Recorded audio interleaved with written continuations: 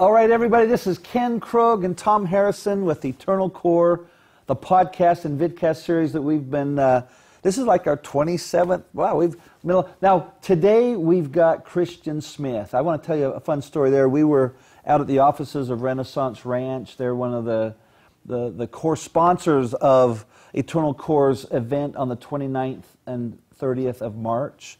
And we had Alema Harrington there telling some of the amazing things about his life. And, you know, he does a lot of public speaking.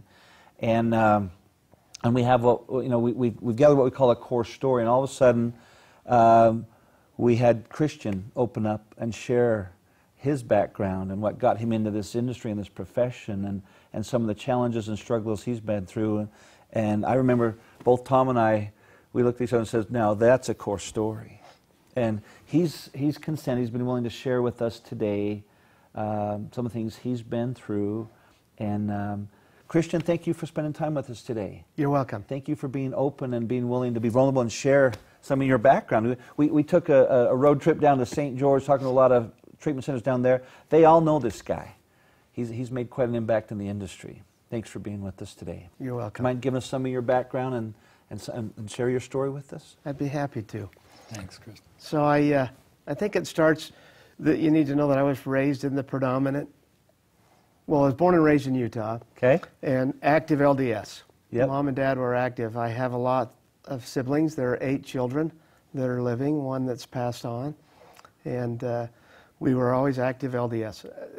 I don't want to offend anybody. We were always active Latter-day Saints. There you go. So, and I never struggled with any serious substance abuse at all growing up. I remember sampling alcohol at age 13 in that area. Didn't like it. Sampled the cigarette, the butt end of a cigarette, and that didn't do anything. And so other than that, life was we were middle class. Come from an insurance background family. Dad owned and operated John Henry Smith Insurance. And so we didn't have a lot, but we didn't go without. Grew up in the Cottonwood Holiday area and went to Cottonwood High School.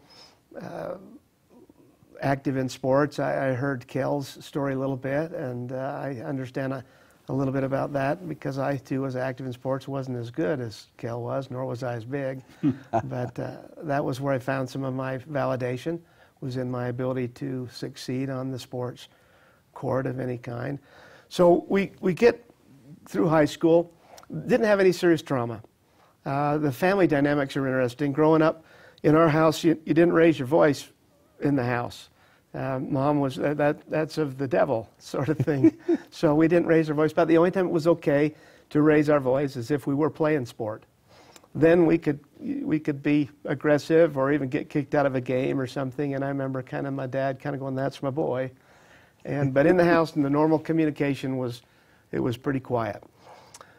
To this day, I've never seen or heard my father raise his voice at my mother. And this is important because it set up expectations for me in the form of relationships and how I thought they should be. So I graduate high school, Cottonwood High School. I was a cheerleader in my senior year because I wasn't going to play any basketball. They had a new coach. And that comes up. You're laughing at because I was a cheerleader? No, I sneezed. I'm sorry. That's kind of important because I probably broke my back as a cheerleader, and the manifestations wouldn't come for some years after that. So I graduated high school, loved it, was a good experience. Go on a mission real fast. I graduated high school in June, and by August I'm in South Africa on a mission for the Church of Jesus Christ Latter-day Saints. Had a great experience. My grandfather had served in that mission. My great-grandfather, Nicholas Grosbeck Smith, was the mission president of that mission, so there was some history and heritage, and I'm sure some strings were pulled to get me there. But I had a really good experience. It was really, really good. I come home from the mission after a successful mission, and quickly was in love and married shortly, about 4 months after I got back, my wife, Kelly. And we celebrate 37 years of marriage at the end of this month, of February. Congratulations. And I'd tell you the date, but I might get it wrong, and then if this is on film, I'm in trouble. Yeah. It is on film.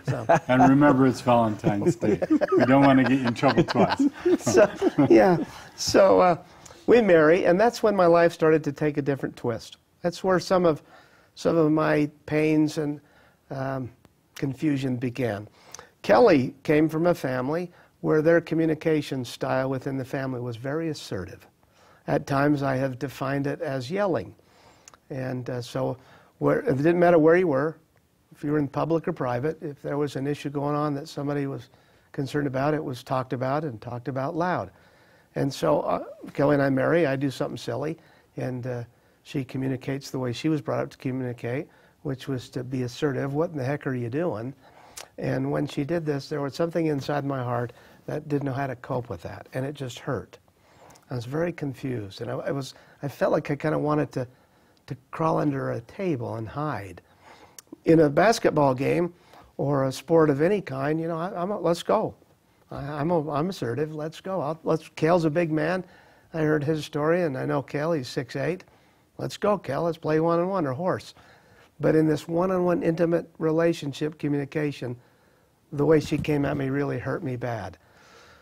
3 years after we're married, it's early spring. I'm on my way to work at a place called The Store on a motorcycle, and I'm in a motorcycle accident where they sent me to the hospital by ambulance, and there's broken bones and a lot of road rash that they had to spend a lot of time cleaning up. It was painful. They sent me home from the hospital with a large bottle of pain pills, Percodan. On the bottle label, it said, take 1 or 2 as needed for physical pain. And when I did that, it worked. The physical pain went away. It didn't hurt anymore. I don't recall how, but I did find another way to cope with this pain. That if I took 3 or 4, this pain didn't hurt anymore. Yeah. So I would heal from that motorcycle accident and go off of the pain pills. But you can't play basketball on the Church of Jesus Christ Latter-day Saints basketball circuit, which really was just ward basketball, without finding yourself in the emergency room with bad ankles. Each time I would do that, they would send me home with a bottle of pain pills.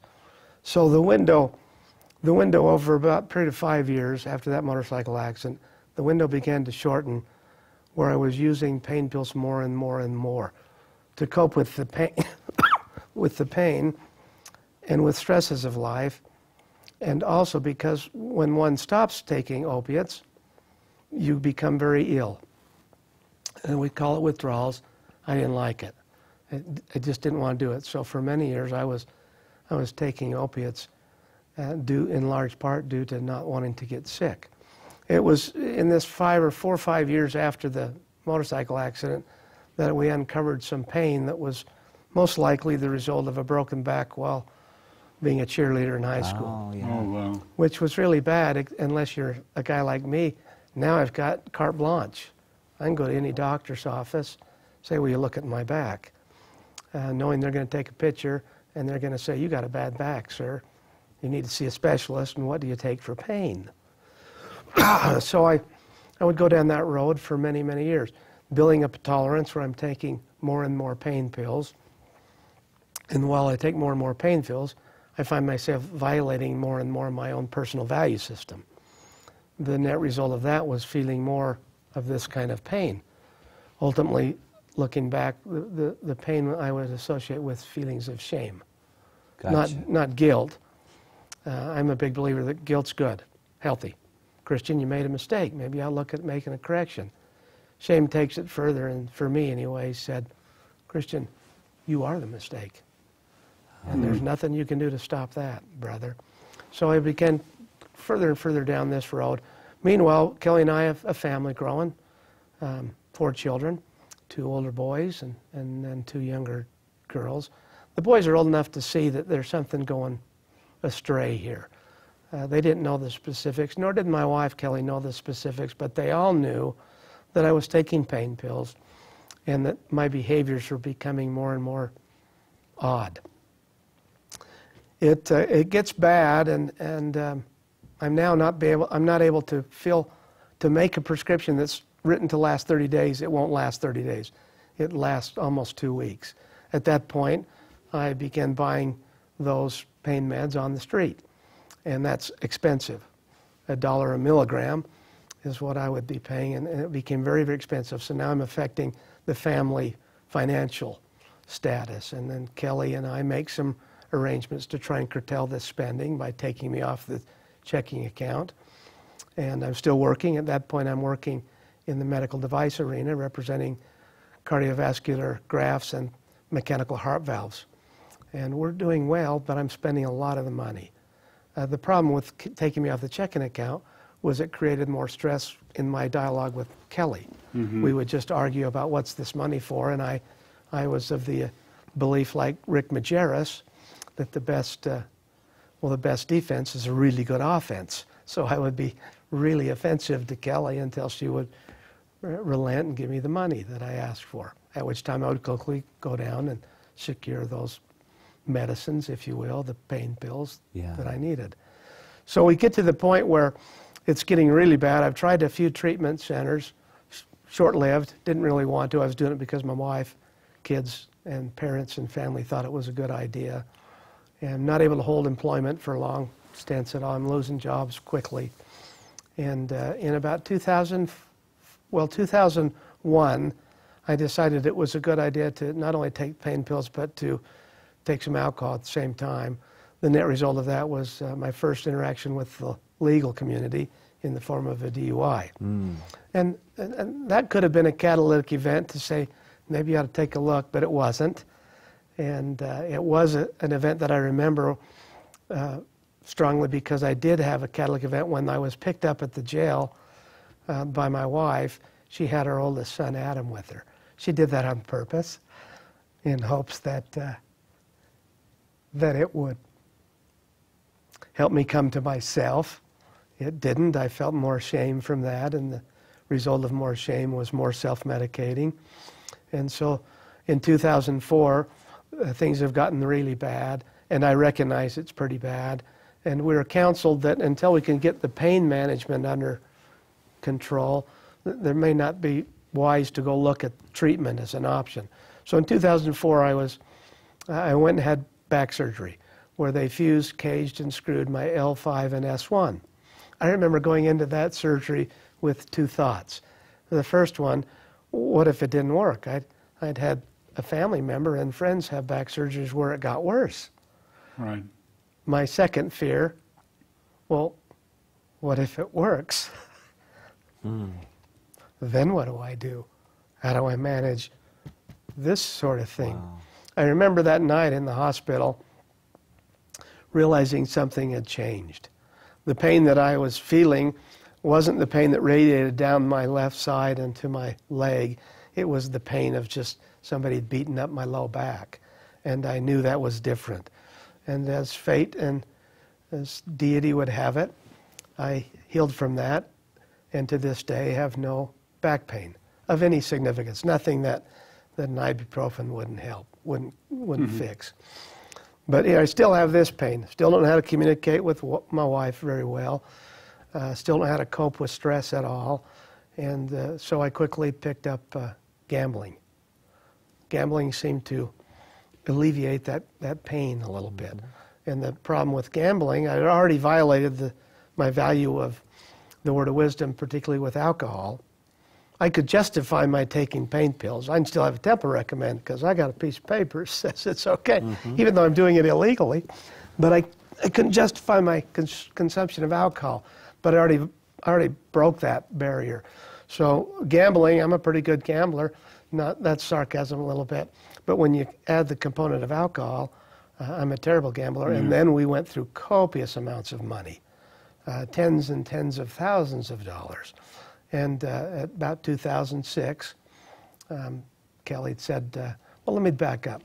Just before Kelly had said no more, our second son, Chad, we had an arrangement with our children that if they would, when they came of driving age, if they would save up their money as much as they could or wanted to, we would match it as mom and dad and go buy a used car for them.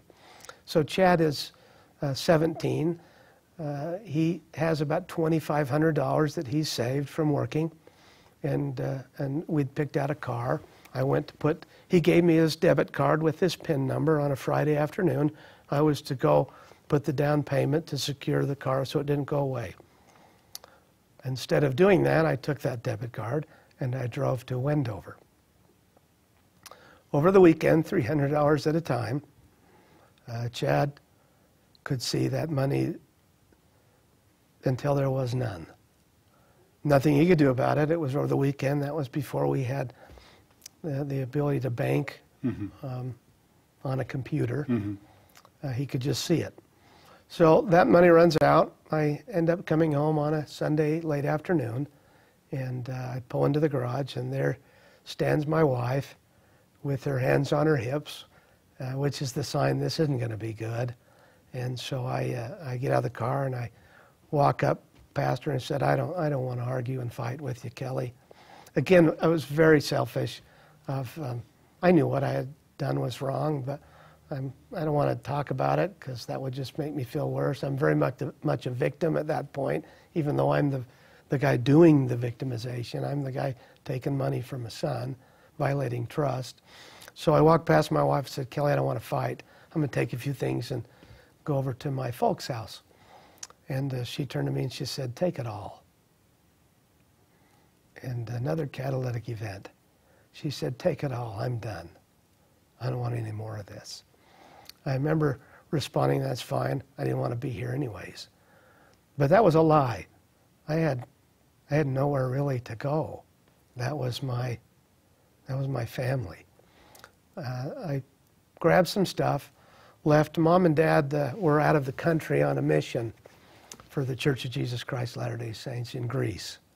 But they had an apartment, a mother-in-law apartment in the basement of their North Salt Lake home. And they would allow me to stay there. They didn't know what was going on. They knew there was stuff going on. They didn't know the specifics of it. So I go there. That was the worst neighborhood on the planet for a guy like me to go because of the neighbors. The neighbor to the east was a guy named Robert D. Hells. The neighbor to the west, with no fence between these homes and very close proximity, was David Bednar. And so I'm not in a good place, but there I am living in that ward and in that neighborhood very close. Quickly, while I'm there, within a week of while I'm there, I am introduced to a new coping mechanism to deal with my pain, if you will, and stress. And it was where I was introduced to crack cocaine. I remember the first experience with crack cocaine. It was as if all my solutions were fixed. It was as if everything went away. Looking back, that was accurate. Everything did go away. Everything. The car I was driving, any relationship that I had with my kids. Kelly was already on ice, and she'd had enough, but siblings and parents. I began, because I'm not working, I began to fund that purchase by taking things that didn't belong to me exclusively from my loved ones, from Mom and Dad's house. They had a lot of Lladro. I think it's Italian porcelain that the pawn shops loved.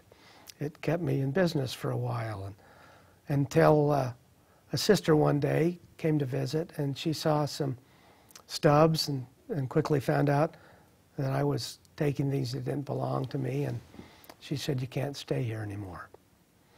And again, I kind of said, fine. I got a lot of pride issues, and I had nothing now. So I packed all I had, which could fit in the size of a carry-on suitcase, and her husband, my brother-in-law, asked, can I take you anywhere? And I said, sure. Would you take me to Pioneer Park? Which was where, at the time, I had been purchasing cocaine. And there I'm sitting at Pioneer Park in the mid-spring of 2006, and I have nothing. And I'm very much alone. While I'm pondering, craving, and pondering, I see two North Salt Lake police cars drive up. And I knew they were out of their jurisdiction and had assumed they were looking for me. After some time, as they walked in and out of the park, they found me leaning against a tree. Long story made short, there I was arrested. And I would spend the next year and a half incarcerated at Salt Lake County Jail and Davis County Jail. It was there that Father in Heaven reached out to me. I wouldn't wish jail on anybody, but I wouldn't trade it for the world right now. I remember being in Salt Lake County Jail and had found a man that seemed to be trustworthy to me. Keep in mind, at that time I'm 48. That's a very old man in jail. So the people kind of left me alone, and I'd met another man in there. His name was Jeff, and we would play chess in the mornings, and we would talk about God. I was very spiritually bankrupt. I was angry at God. I was angry at family. The reason I was in jail, at least at that time, was because of my family. It wasn't because I was stealing their stuff. In my mind, it was family. And so I was angry. I had a lot of resentment with family, with God, with myself. But Jeff and I would talk about God and to play chess in the mornings because it was quiet. On one morning, a man interrupted our chess game and asked what this God thing is we were always talking about. I remember I was so spiritually bankrupt that I was offended that he interrupted our chess game to ask questions about God. Mm-hmm. That's how spiritually bankrupt I was. And the long story there was Jeff, not me, Jeff said, well, why don't you come and let's talk about this every morning? Again, I was annoyed and put out because you were interrupting my chess game. Well, we began talking about the gospel of Jesus Christ with Jeff. He was with Jonathan is his name. Jeff and I would talk to Jonathan. And Jonathan was from Honduras, and he had lots of questions. I found myself remembering things that I had memorized 20 plus years prior to that while on a mission. I know I'm not that smart. I know there's an authorship to being able to recall those things. And so I was aware that there was something going on transforming. I just wasn't aware exactly what it was. After many, many weeks, perhaps months, each night I'm supposed to be transferred to Davis County Jail, which is where I was to serve the primary bulk of my time. And each night I would go away and tell these men, I'll probably be rolled up tonight, won't see you guys again, only to wake up to Groundhog Day. But this is going on, and we're running out of things to teach Jonathan. And on one particular occasion, which would be the catalytic event for me, we discussed what we could teach him. We taught him a lot. And somehow we get this idea of, let's teach him about the atonement. And I remember thinking, that's great. I know everything there is to know about the atonement. So that night I went to my cell and I prepared with what I had, which would have been the standard works, Jesus the Christ, faith precedes the miracle, and came up with a presentation on the atonement. Next morning, which would change my life, began by talking to Jonathan about why we needed a Savior, what happened in the premortal existence, talked about the birth of the Savior, talked about the teachings, the miracles that the Savior participated in and performed, and culminated by talking about the Savior's being betrayed by a friend, the events in Gethsemane, and ultimately a trial was held where he was condemned to die and the Savior dying on the cross. I really thought it was pretty good stuff. I remember thinking, I've got this one. We finished it, completed. Jonathan puts his hands across the metal table on top of mine, looks him in the eyes, and says, in that Honduran accent, why? Why did he do those things? My first response was, well, are you slow? I had just told you why. And as I began to have these thoughts, I remember distinctly having the impression that felt like a father, or in this case, a grandfather, was putting his arms on my shoulder and looking me in the eye and said in my mind, Christian, this question that he asks you, you don't know the answer. You think you do, but you don't. And until you know and feel the answer, your life is going to be filled with struggles.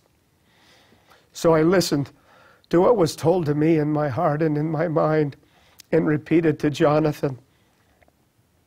Jonathan, the reason he did those things is because he loves me. A liar, a cheat, an addict, a thief. And if I would look to just change my ways, just try to correct them, he would forget about all of it. And his atoning power would be sufficient that I might find peace and solitude. That night, I went to my cell to be rolled up and would never see Jonathan again. Wow. It was then that I would finish my sentence in Davis County. It was around that time when my wife began to re-engage in the relationship. She was no longer going to be hurt, nor manipulated, nor was she going to enable me. I would make many phone calls that were not received and not answered. But I began to write, and then I remember it was then that she began to visit. She could see something happening. She had divorce papers that were being written by attorneys, but she felt compelled not to sign them. And she didn't. But they were there. And when I was released from jail, was made aware they were there. It was a motivator for me for a minute. And so I get out of jail and had some wonderful experiences there. That one in particular, life-changing event. But I still hadn't learned how to cope with the communication and some of these pains. And I quickly, after jail, relapsed. And it was then, in the December of 2007, when I realized I can't do this on my own. I'm not living at home. I'm still on my own, trying to hold little jobs down at supermarkets and whatnot. And so the first time I made the phone calls to look for help and went to some treatment, spent 83 days in treatment. And I loved it. The therapist I had was there for me. He was able to help me understand the atonement better. He began the healing process with my family and my children, all except Chad, whose car money I had taken. And so I spent 83 days in treatment. I get out and then I go home. I'm excited. And I remember Kelly had a list of 4 things that were deal breakers in this relationship. I still remember them because she wrote them down on a napkin. I still have the napkin. The one was you can't use. That's fair. The second one was you got to get a job. That's fair. The third one was you need to get your driver's license, which was fair because I had been driving on a suspended driver's license, and on probation, that's a problem anyways. It's against the law and it's a problem anyways. But the fourth one I chuckled at the time, still chuckle at a little bit now. The fourth one was you got to go to church. I chuckle at that because in my mind I'm thinking, you think I've not tried that? You think I haven't tried going to church and praying and reading scriptures? Kelly, that's just one more thing I fail at. It didn't work. But I committed. And so 6 days after I got out of treatment, 83 days, plus the 6, my stress crept up. And the net of that result was I used. I went down to Pioneer Park. I had $40 in my pocket with my daughter's car. My intent was just to calm down a couple hours and then go back. That lasted 10 days. I spent the $40. I had a watch that was worth a few bucks to a pawn shop and a phone. And I also had the car I was driving, which was my daughter's car, little Honda Civic. That was worth some money. That net result of that was it lasted 10 days. And at the end of the 10 days, there's no more money. There's no more way to get drugs. And I picked up the phone of where I was crashing, checked my voicemail. They were all full. But I remember my counselor's messages. He left multiple. But the first few messages were, Christian, this is Jason, call me. The second and third, it crescendoed to a place where the crescendo to me was, Christian, this is Jason, this is ridiculous, call me. But the last message he left was the second great catalytic event in my life. And this is the message that he left. Christian, it's Jason. Have I told you I love you lately? That message gave me enough courage to pick up the phone and call Jason and say, I'm not in a good place. I would go back for 30 more days. And that night, while I'm waiting for Jason to come and pick me up, a light bulb went off. The light bulb in my brain. It never worked. It never worked. Not one time in my life did the self-medication sustain itself and work effectively for me. Each time, I found myself violating my value system. I found myself not being able to stop. And so while I'm waiting for Jason, I made this commitment. I will never self-medicate using mood or mind-altering substances again. My life will have challenges. Figure a different way out. Find a different way to communicate through it. I remember that day really well. It just happened. February 4th, 2010. That was the last time I ever picked up. And I've made that commitment. Oh, Kelly and I, we don't have the perfect marriage. I don't think there is one. But our marriage is good enough, and we communicate better. We're more honest. I openly communicate what's hurting me and where my stresses and anxieties are. And it seems to work. So I quickly, after recovery, I'm recruited through the community of recovery to, why don't you come and offer hope to others? Okay. I couldn't go back to the medical field. I didn't want to, but I couldn't if I wanted to. I had kind of ruined that. So I quickly hire on to a company and loved it. And I remember that first year I made like $27,000. I had never worked so hard for so little and been so happy in all my life. And from then on, I worked there for quite a while.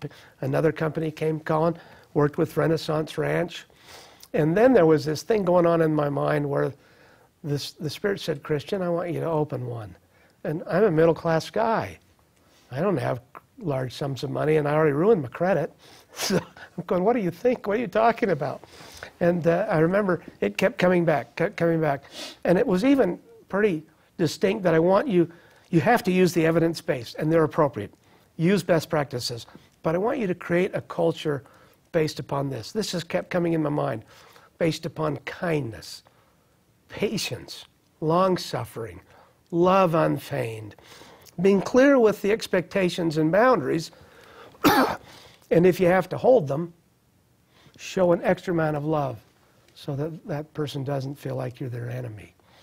So as Father in Heaven would have it, we were magically, miraculously gifted with the ability to open up in 2015 Inspire Addiction Recovery. And it was that culture. It was magnificent. The culture was just wonderful. We had connection. I've learned through this process, I used to think the opposite of addiction was abstinence or not engaging in the behavior anymore. Well, that's true. It's part of it. It is not all of it. For me, the opposite of addiction now is connection. It's finding that connection, connecting with people. In Inspire, we had great connection. In my own personal recovery journey, the greatest connection I've had is with deity, particularly with the Savior. I thought, I'm the one, I heard you speak earlier about Matthew chapter 5, I think it's verse 46, where the Savior says, be perfect, even as my dad is perfect. I'm the guy, as a young man, thought that was the expectation. That's what we were supposed to do. And so when I fell short of that, I would find myself feeling less than and not enough, and found a way to medicate it. What recovery, one of the great gifts, and there's been many, but one of my favorite gifts of recovery has been this. Father in Heaven never intended for me to be perfect. And Father in heaven in this life. And Father in heaven doesn't love me because I do or don't do anything, nor does his wife, my mother who is in heaven, nor does the Savior. They love me because I am their child. That opened the doors of freedom for me to engage into the relationship with both them and the Savior. That if you can love me, not because I do or don't do anything, I'll look into that relationship. And it's been magnificent. And I've transformed that into my children's and our relationship. You are my child. I've got 4 of them and grandchildren. I just love you. I'm not going to enable you and love you inappropriately. I see a lot of times in the field of recovery where we have loved ones loving their loved ones who's self-medicating literally to death. Right. And how toxic that is. And it's the struggle I see is coming from the culture of Church of Jesus Christ of Latter-day Saints. We muddle that a little bit. We think what we're doing, which is enabling, is Christ-like love. And I think that's something that one of my messages is that may not be the case, because I don't think Father in heaven nor the Savior would love me to death in that way. They would love me by saying, for example, one of the treatment centers that I went to that didn't work, I called my family and said, this place sucks. It was, by the way, Renaissance Ranch. I only went there for 2.5 days the one time. I said, Dad, these guys are terrible. They're swearing, and the food's terrible. It's just not good. I think I want to go. And they did come and pick me up at that time. Years later, at another treatment center, I did the same thing, because I'm convinced the brain doesn't want us to heal, nor does the adversary. And somehow those two are intertwined at times. So the second time around, I called family and said, this place is terrible. It's not what we thought it was. Come get me. And I remember they had learned. They'd learned how to love me appropriately, because their response was, son, Dad's response was, son, that sounds terrible. You don't have to stay there, but you can't come here. And one by one, I went down to family members and said the same thing to get the same response. Sounds terrible, Christian, but you can't come here. And that gave me enough love to where I don't have very many options. I think I'll stick it out. And the net result is I'm given a reprieve today where I don't fight the compulsion to use, the obsession.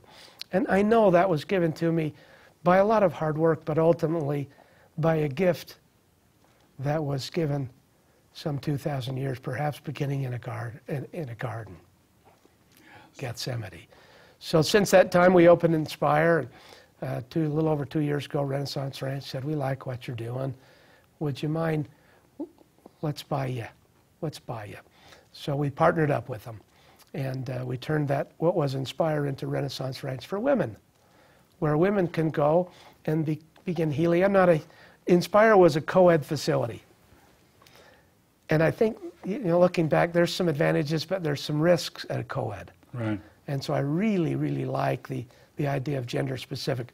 I've observed women can get some pain and trauma out in a gender specific program that they can't in a co-ed. And it's magical there. Do you have a picture? Do you want to show that? This picture, my daughter gave me this 2 years ago on a birthday. And I don't know what you can see on the camera, but what I would love you to point out that she pointed out, in this mug shot, if you could blow it up, and look at the eyes, there's not much in those eyes. There's a lot of darkness, a lot of pain, a lot of loneliness. But as she put this side by side, this other one, there's a light. And my witness and my testimony is that God loves his kids, all of them, and that he will not forsake us, and that the Savior knows how to succor his people, and that the atonement is real. And I think that, for me, anyways, is a testimony to the healing powers of the Savior's atonement. Right. One side note that I'll give you, that one experience I had while living as Neighborsdale to Bednar. And one night I had come home from Pioneer Park with some drugs. And I remember to get to my basement, Mom and Dad's basement, I had to walk on the west side, which was between Elder Bednar's house and Mom and Dad's house, and then down the stairs. I get to the top of the stairs at the end of the house, going to turn down the stairs, and I hear my name, Christian. And I look off to my left, and there's Elder Bednar flipping burgers and says, "Would you like a burger?" I'm in this place of shame, this place. And immediately, quickly, "Oh no, busy, gotta go," and left. And just lots of shame.